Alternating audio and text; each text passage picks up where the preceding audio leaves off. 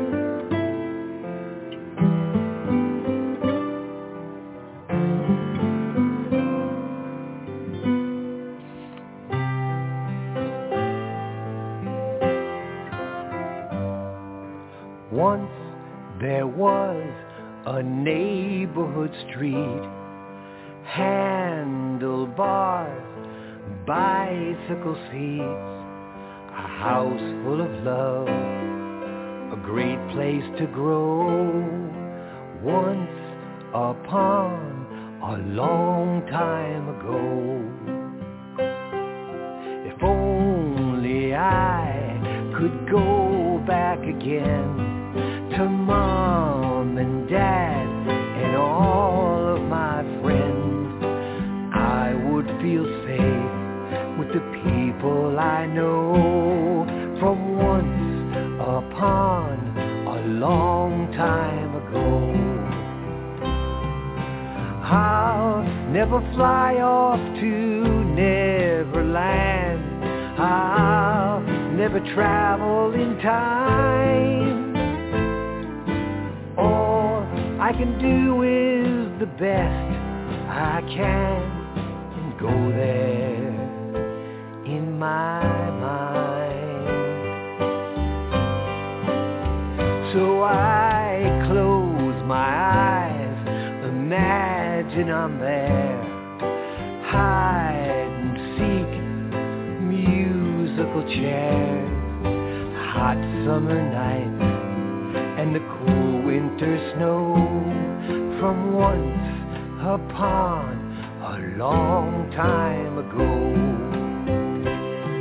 I smile as I look back on I've crossed, traveling down memory lane. But without all of those that I loved and lost, life is not the same. For all the good times I can recall, to all I've loved, God bless you all. The happiest moments that I'll ever know were once upon a long time ago.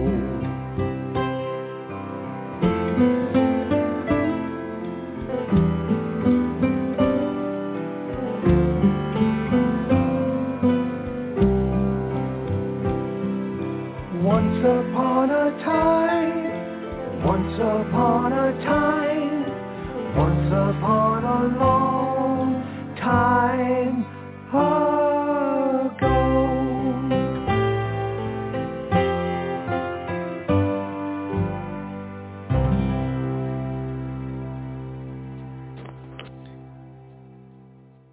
It seems the older we grow, the more we want to revisit Once Upon a Long Time Ago. Hello to some of the 50 countries around the world who listen in regularly. Norway, Netherlands, United Kingdom, Ireland, Germany, Latvia, Russia, Romania, Croatia, Austria, Switzerland, France, Spain, Portugal, Kenya, United Republic of Tanzania, Brazil, Argentina, Chile, Dominican Republic, Mexico, Canada. And for the last 2 weeks, we add a new country to our global listeners, and it's called Myanmar. Myanmar used to be Burma. And we just mentioned 23 nations that have followed us in the last few weeks, all listening into the radio show, and what an impressive audience. My name is Neil Holland, retired captain with Eastern Airlines and producer of the show. Along with me today, I see one of our co-hosts, Harry Lindquist. Harry, can you hear me okay? Well, maybe it's not Harry. 516, area code 516. Who might that be? It's George, Neil. Hey, George. Good to hear from you. I think his is 515. I always get that one digit off there. How are things up your way on Long Island? Nice. It's a very nice day up here. A little chilly still. It's been a pretty cool spring so far. You know, it hasn't been that warm yet. Yeah. Well, good that you came on board with us today, George, because first of all, have you written any new books? Let's get that out of the way. You got any new books coming out on the bookshelf? Actually, I've completed 2, neither of which are on the bookshelf yet. So I'm working on it. Fantastic. Very good. Yeah, it's not easy with the COVID. You know, it's been a little bit difficult, but it gave me a good opportunity to go forward with the writing. So we shall see. Fiction or nonfiction, George? Well, I actually have more. I have one book that I know you would like. Okay. I ought to forward it to you. It's completed. I haven't really attempted to put that one out there yet. And then I'm working on a novel right now. Wow. Okay. Yeah. Oh, I thoroughly enjoyed the first one that you sent me, and I really enjoyed following Too Close to the Sun. Great story, and you had a lot of help in researching that one, because I think it was based on the shuttle service, or up New York, LaGuardia area, in Boston. All of that included. I flew a shuttle for Eastern for my entire career of 18 years there. Golly. And I flew it on the not only the 727 but the A300 Airbus.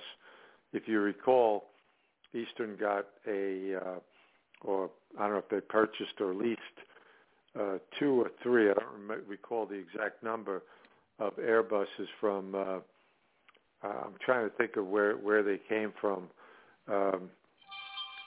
The consortium there, France and no. Toulouse. These were they called them the Ayatollah airplanes.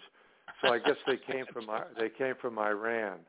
Iran had ordered them, but apparently they couldn't afford them. So Eastern picked up the airplanes and outfitted them in all tourists for the shuttle. Okay, So very good. Yeah, I flew those for a couple of years also. Yeah. I remember Charlie Simons, the financial officer with Eastern, made a good deal, such a really good deal that Eastern was the first airline that operated the A300 in America. It seemed like that's correct. Most of the other companies wanted to stick with American manufacturers and were afraid to expand out to the European manufacturers, and Airbus was really just getting started back in those days, and they really wanted a presence here in America. So Charlie set up a financial deal that even Borman went around bragging about how good a deal it was that we were getting. And I think we eventually got about 20 of those airplanes, 20 or 40, I'm not sure which. I flew them for about a year and a half, and I flew them on the Moonlight Special.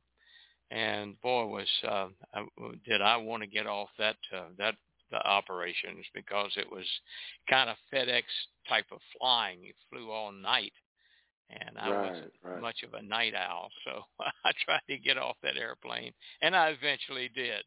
But how did you like the airplane, George? Oh, I thought I had gone to Lufthansa school for ground school in Frankfurt on it, and then the simulator was also Lufthansa's, but the instructors were all Eastern pilots, and that part was really nice. And I was over there for like 6 weeks. I liked the airplane. As you probably recall, the only problem with it, or the major problem with the aircraft, was that it didn't go very high. I think like 31 or 33,000 feet was the highest that I ever went in that aircraft, And you remember, I think it had to do with the camber of the wing. It was kind of a big, fat wing. It wasn't really an aerodynamic design. And I remember they warn you against making a bank more than 20-degree angle. You get the stick shaker. And, of course, when I first got on the airplane, sure enough, here I am wrapping the airplane around to make a quick turn, and I get the stick shaker. But fortunately, I had my check captain checking me out on the airplane. And do you recall that? I don't recall that. I never experienced that in the airplane. I don't recall. I flew it the Airbus probably in the worst weather I've ever flown with. I've flown in. And I never really had a problem with the stick shaker. No. Okay.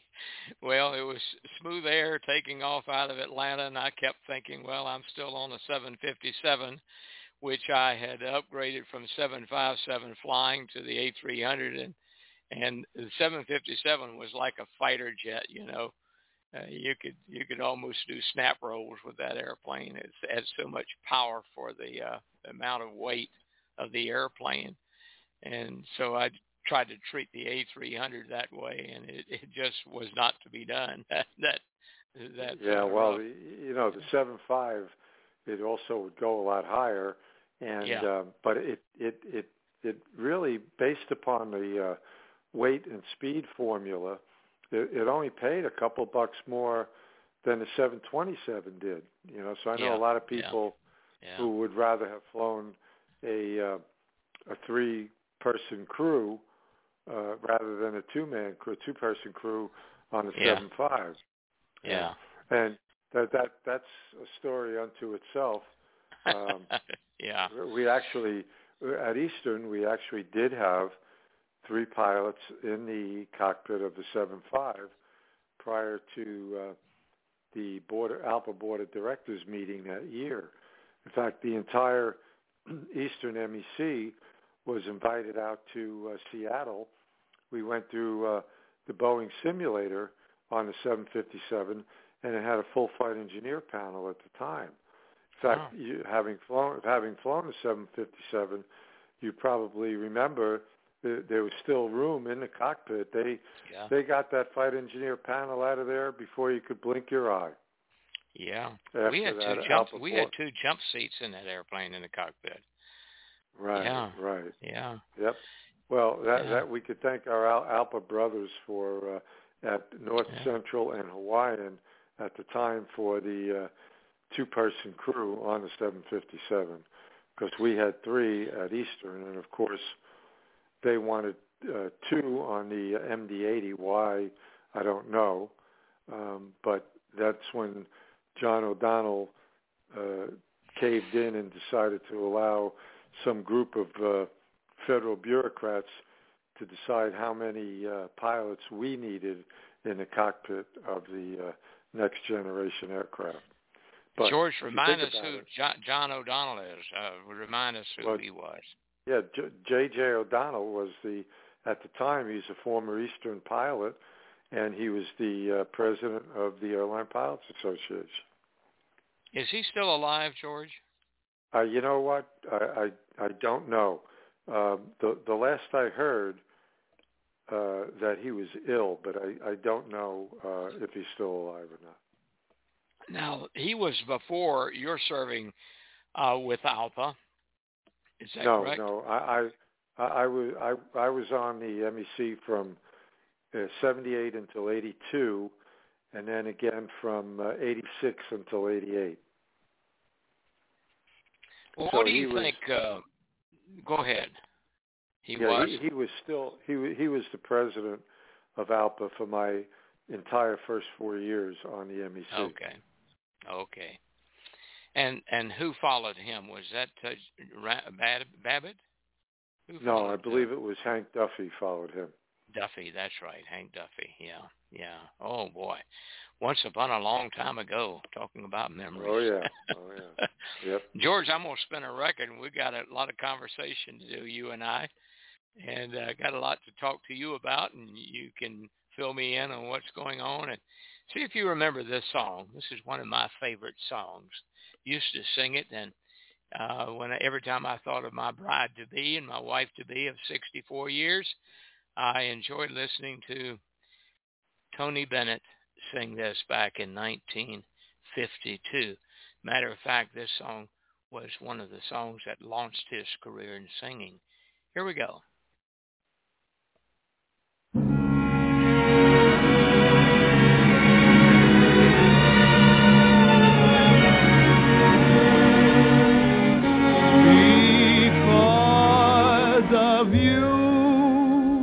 There's a song in my heart.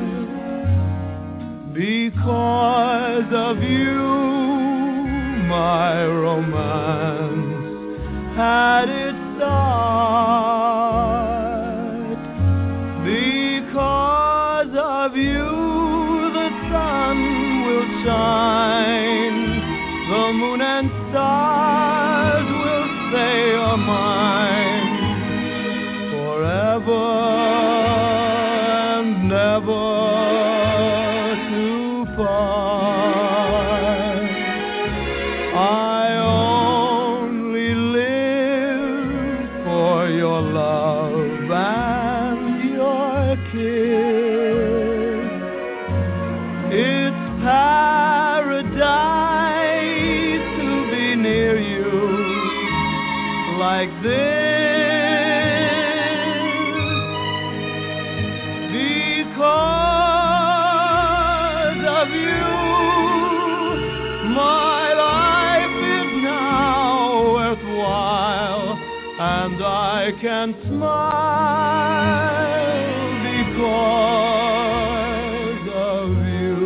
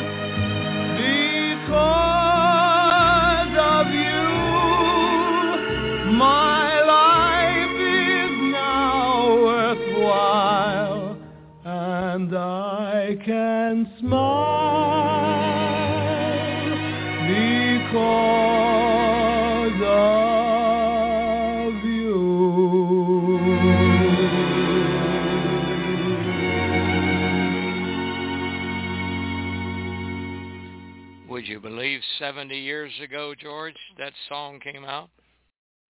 Well, I believe, Neil. I don't recall it, though. I was just a baby back then, you know.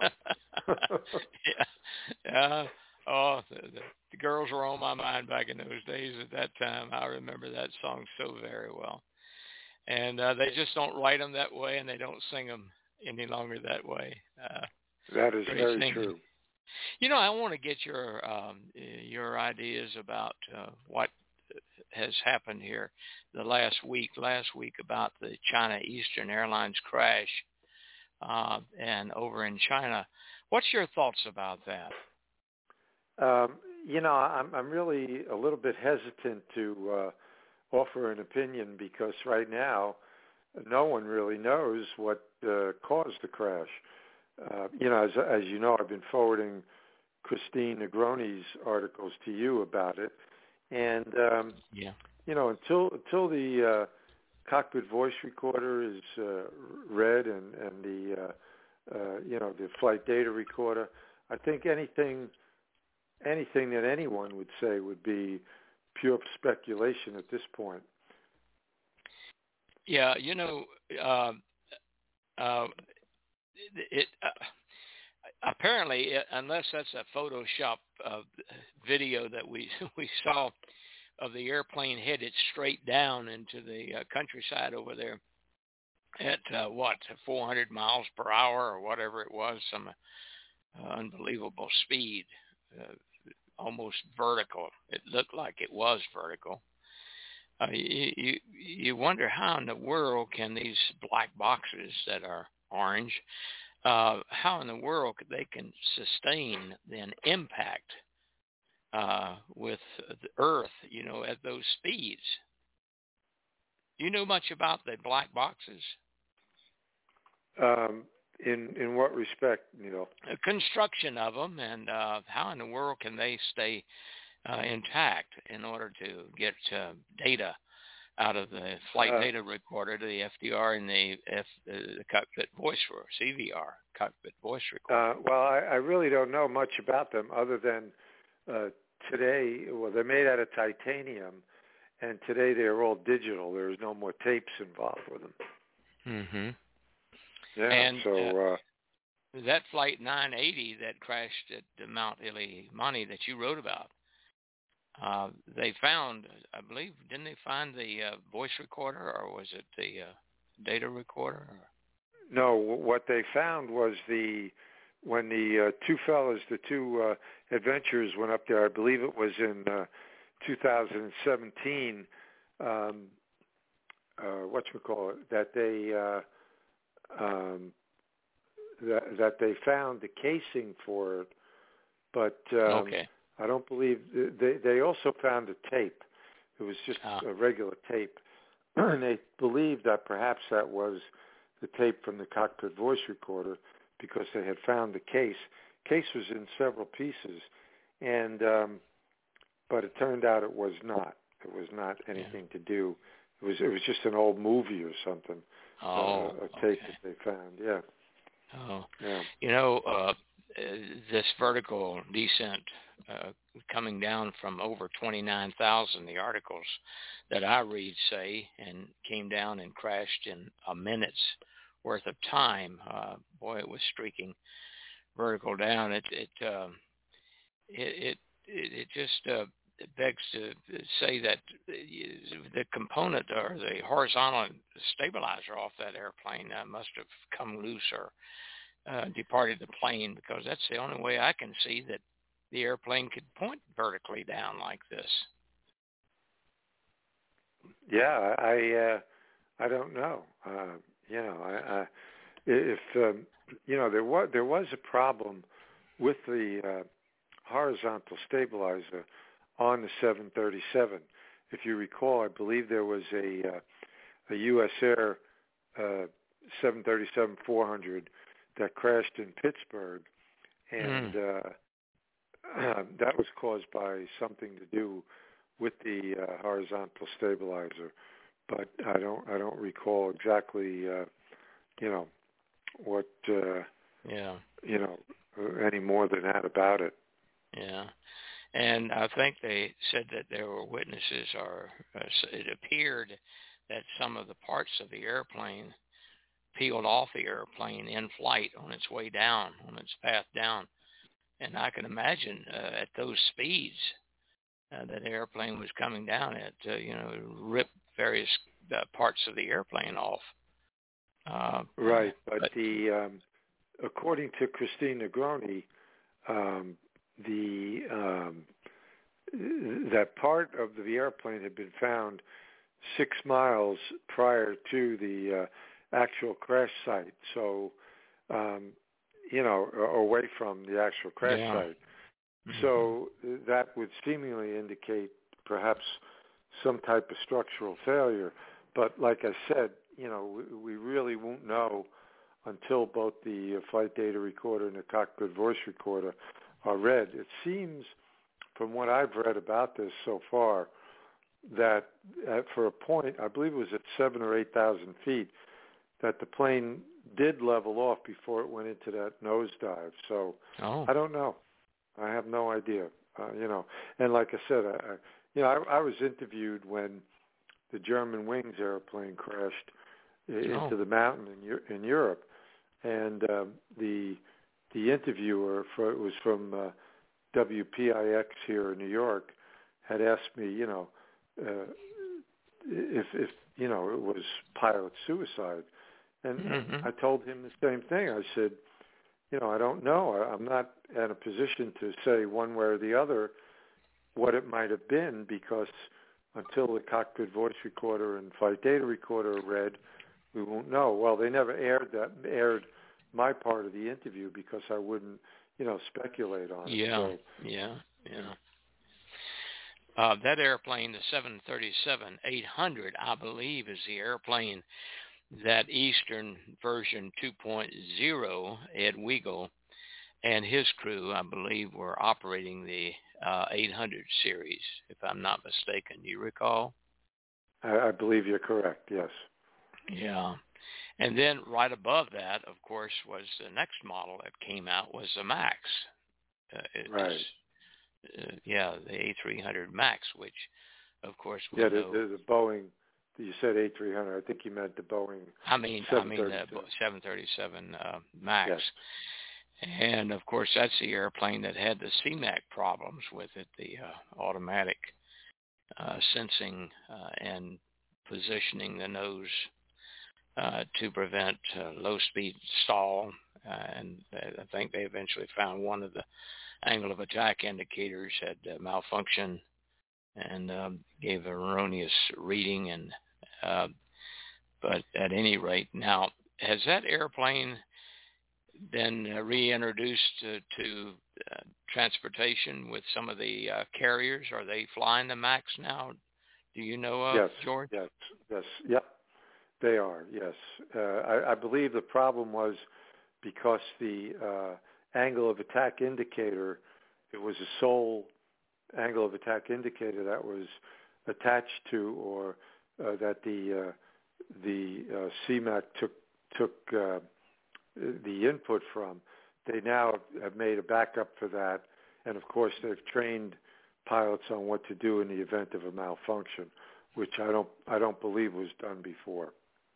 I'm not certain, because like you, I've been retired for a number of years, so I try to keep up with it, but there have been so many changes in the last 10 to 15 years that it's pretty difficult to do.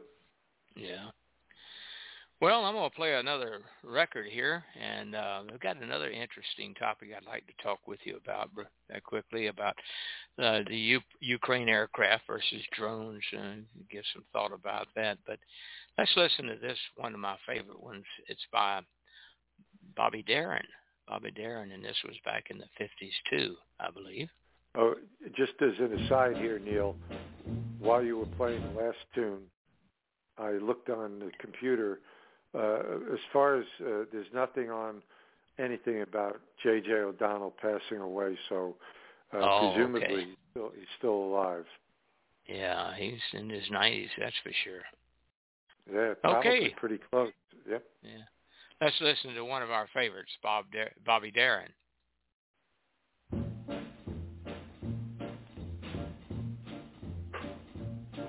the shark, babe, has such teeth, dear, and it shows them pearly white. Just a jackknife has old Maggie Heath, babe, and it keeps it out of sight. You know when that shark bites with its teeth, babe, scarlet billows start to spread. Fancy gloves, though, wears old Maggie Heath, babe, so there's never a trace of red. Now on the sidewalk, ooh, Sunday morning, lies a body just oozing life. Can someone sneaking round the corner? Could that someone be Mac the Knife? There's a tugboat down by the river, don't you know, where a cement bag just drooping on down. Oh, that cement is just, it's there for the weight to dare. 5 will get you 10 old Mackies back in town. Now you hear about Louis Miller, he disappeared, babe, after drawing out all his hard-earned cash. And now Maggie Heath spins just like a sailor. Could it be our boy's done something rash? Now it's diver, yeah, to the Tawdry. Ooh, Miss Lottie Lenya and old Lucy Brown. Oh, the line forms on the right, babe. Now that Maggie's back in town. I said, Jenny Diver, whoa, Suki Tawdry, look out to Miss Lottie Lenya and old Lucy Brown. Yes, that line forms on the right, babe. Now that Maggie's back in town.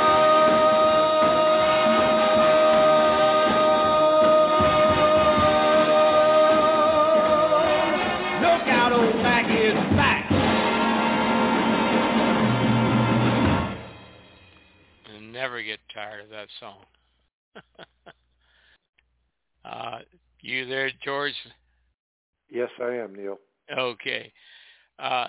Looked up real quickly about the Ukrainian Air Force, and of course nowadays we're hearing, it seems like the only thing we hear on television is about the Ukrainian-Russian war, and it seems like the Ukrainians are doing a mighty good job, and unfortunately the country's coming to ruins, and it reminds me when I see the pictures of what happened in some of the World War II cities and how they recovered, and Japanese after the bomb over Hiroshima and Nagasaki and the destruction of all those buildings. It seems to be pretty much the same picture that is showing up for the country of Ukraine. And do you know right offhand what kind of aircraft they are using, whether they are American built or Russian built? Probably Russian built. I really don't know, Neil. I don't know. Yeah. But they're doing a magnificent job. And also, it's reported, and I saw that one of the brains of one of the past administrations, General Petraeus, who was quite a leader in the Iranian war that we had, talking about introducing, if America would give the drones that would carry the type of missiles that could be launched from those aircraft, to be used, and they were razors, a razor something. Do you recall what the name of that drone, that missile that he said that it would make up for the absence of Ukrainian airplanes in the airspace above fighting that war? No, I don't, Neil. I have no idea whatsoever. Yeah. But I believe that General Petraeus, that was during the Iraqi war, was it not? Iraqi war, yeah. Excuse me, not the yeah. Iranian war. Yeah, so many wars between those countries over there. But at any rate, it seems like things might be changing around, but I see it every day. I don't know what channels you watch up in New York, probably the ABC, CBS, NBC, the main ones. I pretty much stay with cable news, and they report it, from breakfast to dinner, and puts me to sleep at night. But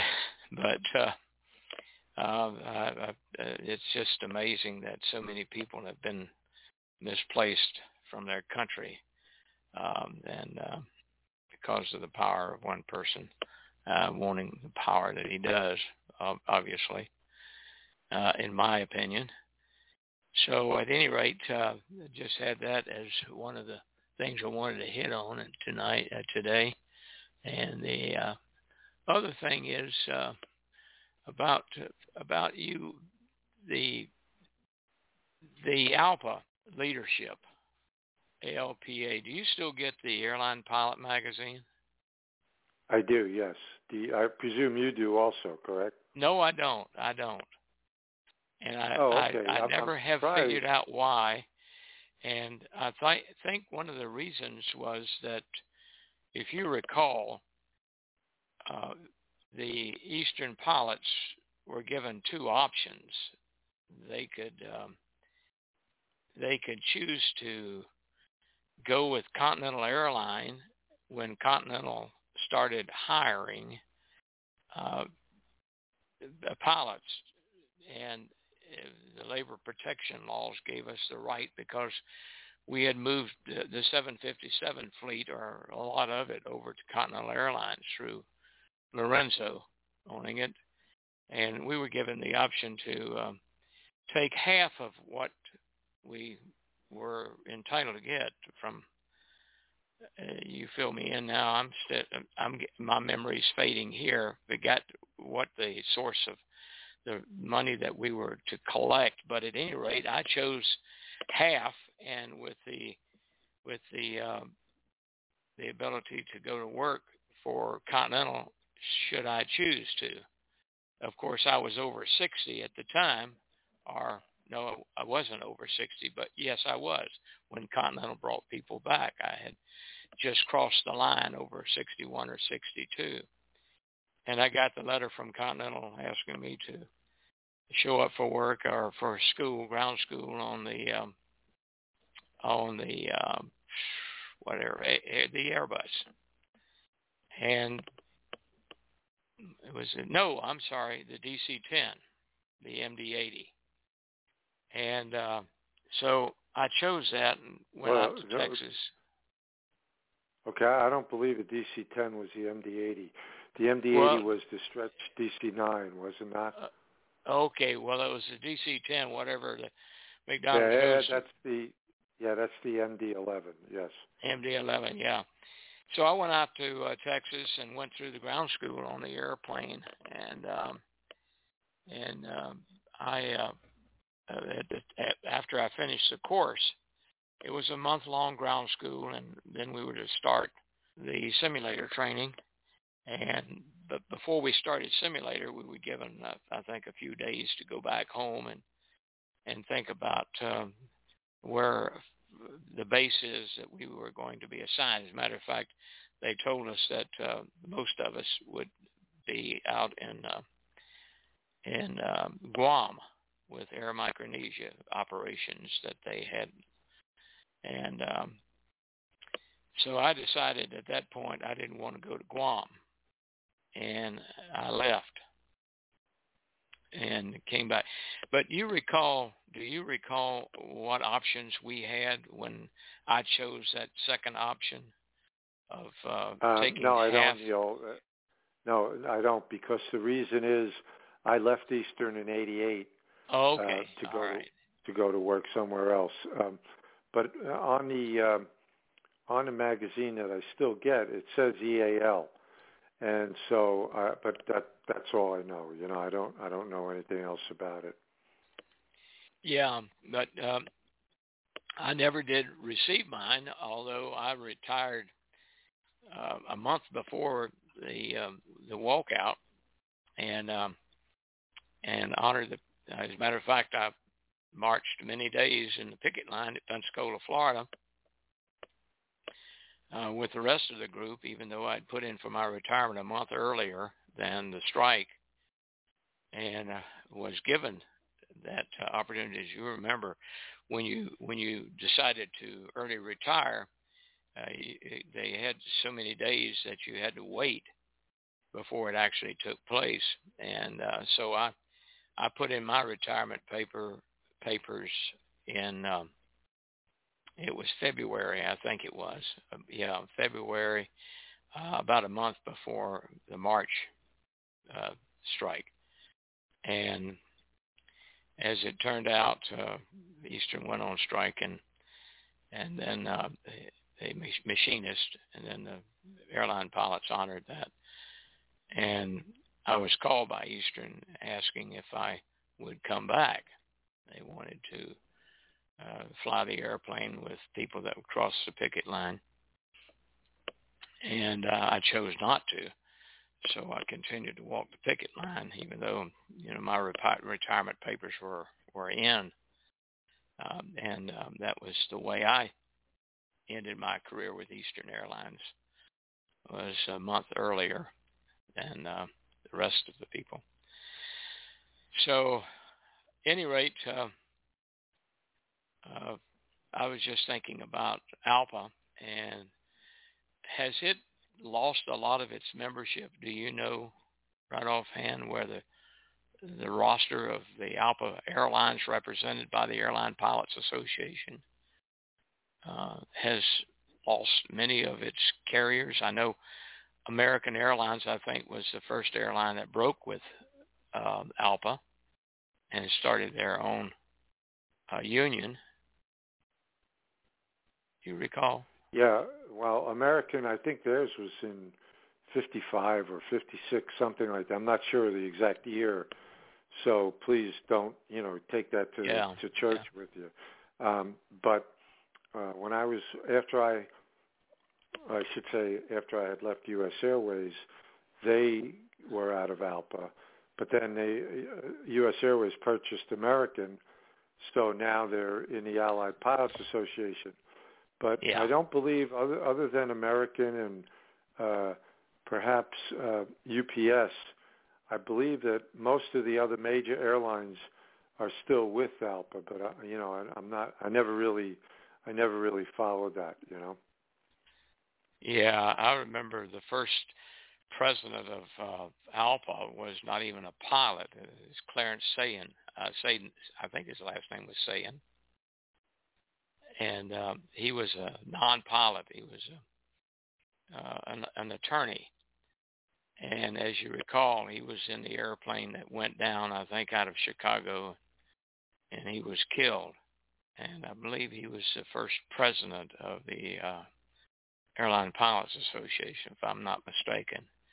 And then to replace him was Charlie Ruby with National Airlines, who was the president of, he was the union representative at National, and he became the president of Airline Pilots Association, if I'm not mistaken. There's a good book about the association, ALPA. I can't think of the name of it now, but I've got it on my... Was that the one entitled "Flying the Line"? Was that the one? Yeah, that's it. Very interesting reading. And as a matter of fact, it even showed pictures of that crash that I want to say his last name was Sayen, S-A-Y-E-N. I know his first name was Clarence. and of course Charlie Ruby, the second guy, I think, and then of course presidents throughout the rest of the years. I think one of the last people associated with ALPA was did Babbitt? Was he ever president of ALPA? Yes, he was. I believe. I'm not. Again, don't hold me to the exact dates. I believe that he was the president of ALPA from 91 until 98 or something like that. Okay. All right. And, of course, his father was quite a union representative. I forgot his first name. What is his name? Babbitt. I don't know. I didn't know his father. Yeah. Big, tall fella, and I think Babbitt was a tall guy, too. I never met Randy Babbitt, but often tried to get him on the show, but never could get him on the show. And he had that unfortunate situation that I think he was accused. I don't know whether he was actually charged with DUI or whatever, and that kind of took him away from the airline pilots. No, he was the Secretary of Transportation. Oh, was he the Secretary of Transportation or the head of the FAA? Head of the FAA, excuse me. Now we're coming. Yeah. Good thing that there are two of us on the air. There you go. Good memory, just short, you know. Yeah. I'm going to play one more song and we're going to get out of here. But this one I really enjoy because I am one of these guys. Well, life on the farm is kind of laid back. Ain't much an old country boy like me can't hack. It's early to rise, early in the sack. I thank God I'm a country boy. Well, a simple kind of life never did me no harm. Raising me a family and working on the farm. The days are all filled with an easy country charm. Thank God I'm a country boy. Well, I got me a fine wife, I got me old fiddle. When the sun's coming up, I got cakes on the griddle. Life ain't nothing but a funny, funny riddle. Thank God I'm a country boy. When the work's all done and the sun sets low, pull out the fiddle and the rosin up the bow. Kids are asleep, so I keep a kind of low. And thank God I'm a country boy. I'd play Sally Gooden all day if I could, but the Lord and my wife wouldn't take it very good. So I fiddle when I can, work when I should. And thank God I'm a country boy. Well, I got me a fine wife, I got me old fiddle. When the sun's coming up, I got cakes on the griddle.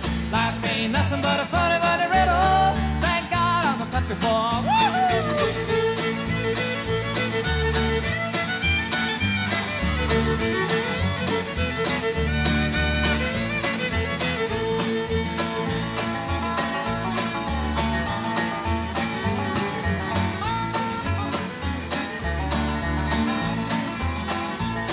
Well, I wouldn't trade my life for diamonds or jewels. I never was one of them money-hungry fools. Rather have my fiddle and my farming tools.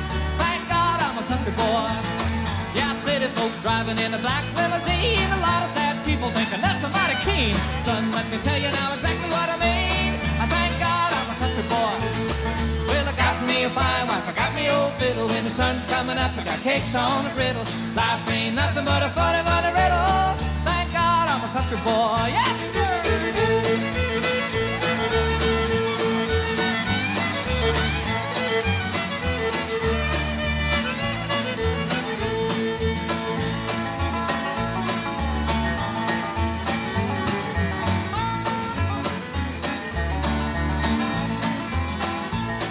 Well, my fiddle was my daddy's till the day he died. And he took me by the hand, held me close to his side. Said to live a good life, play my fiddle and cry. And thank God you're a country boy. Well, my daddy taught me young how to hunt and how to whittle. Taught me how to work and play a tune on the fiddle. Taught me how to love and how to give just a little. And thank God I'm a country boy. Well, I got me a fine wife, I got me old fiddle. When the sun's coming up, I got cakes on the griddle. Life ain't nothing but a funny, funny riddle.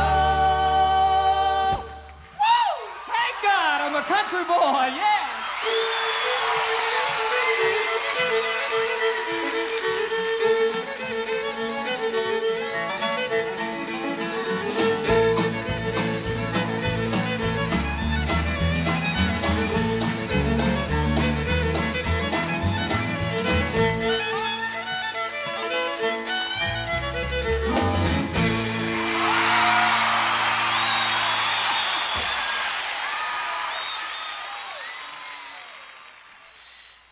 song?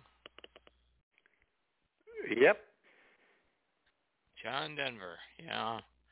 I don't know whether they can call. Where would you have to live in New York to be considered a country boy? Well, probably somewhere north of Westchester County. Westchester, which is where? Just northwest of New York City. Oh, okay. All right. I saw a picture the other day of, I think it was on Facebook, of a 1011.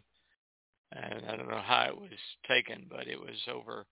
You remember we used to come in over the Statue of Liberty and go up the Hudson River and make that right turn, swing over toward LaGuardia and land. And we had that 1011 in the air. I used to fly when I was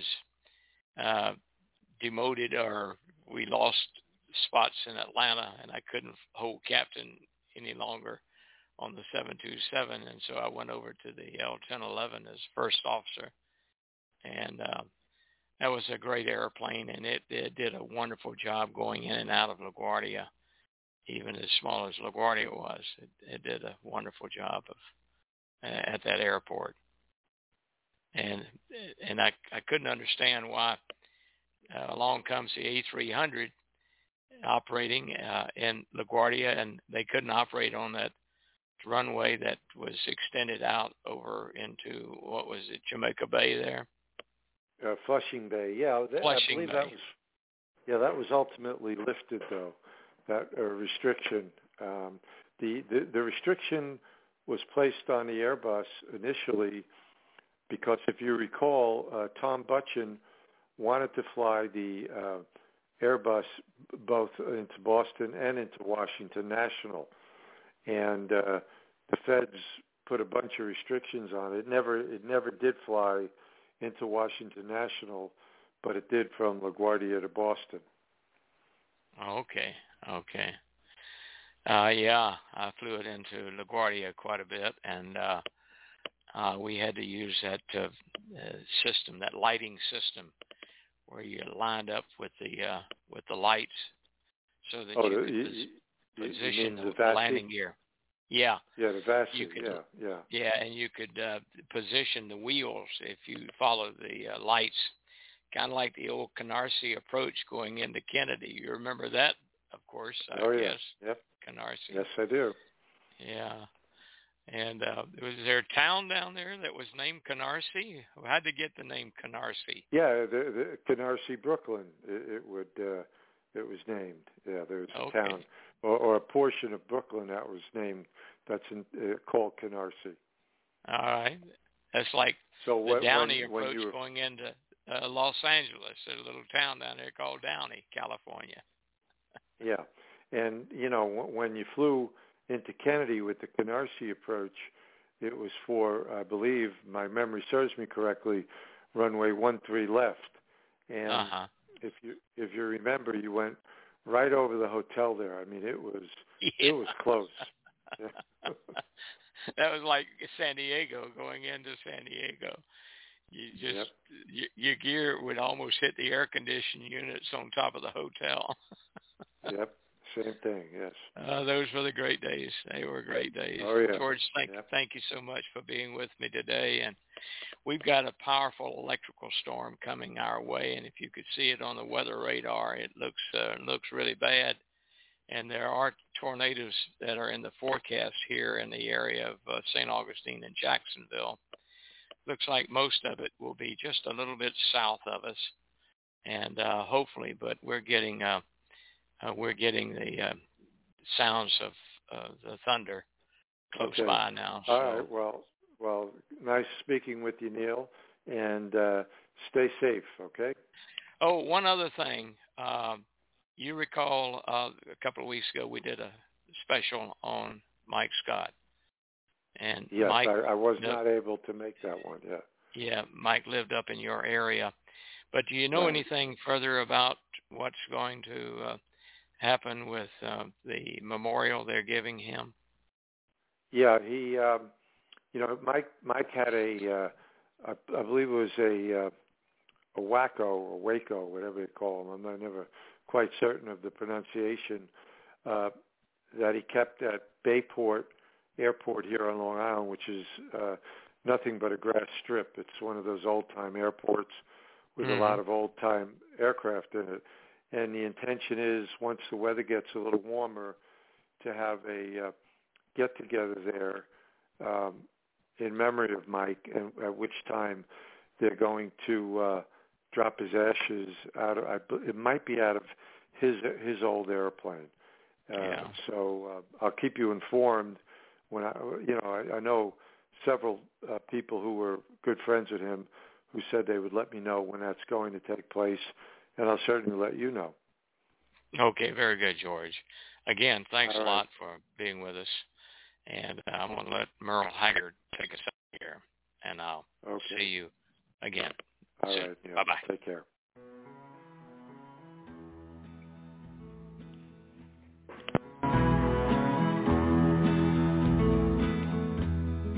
Silver wings shining in the sunlight, roaring engines headed somewhere in flight. They're taking you away and leaving me lonely. Silver wings slowly fading out of sight. Don't leave me, I cry. Don't take that airplane ride. But you locked me out of your mind and left me standing here behind. Silver wings shining in the sunlight, roaring engine headed somewhere in flight. They're taking you away and leaving me lonely. Silver wings slowly fading out of sight.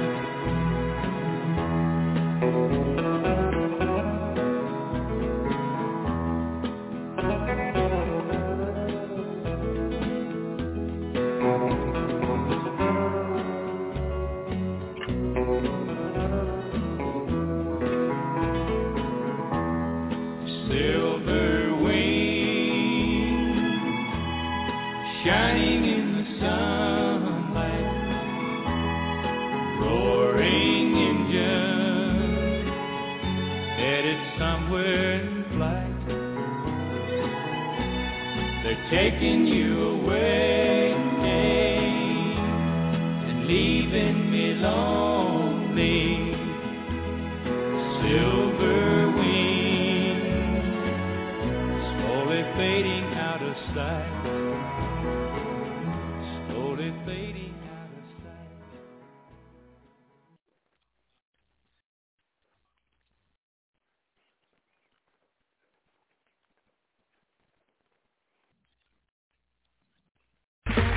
Okay, round two. Name something that's not boring. A laundry? Ooh, a book club. Computer solitaire, huh? Ah, sorry, we were looking for Chumba Casino. That's right, ChumbaCasino.com has over 100 casino-style games. Join today and play for free for your chance to redeem some serious prizes. ChumbaCasino.com. No purchase necessary. Void where prohibited by law. 18+ terms and conditions apply. See website for details.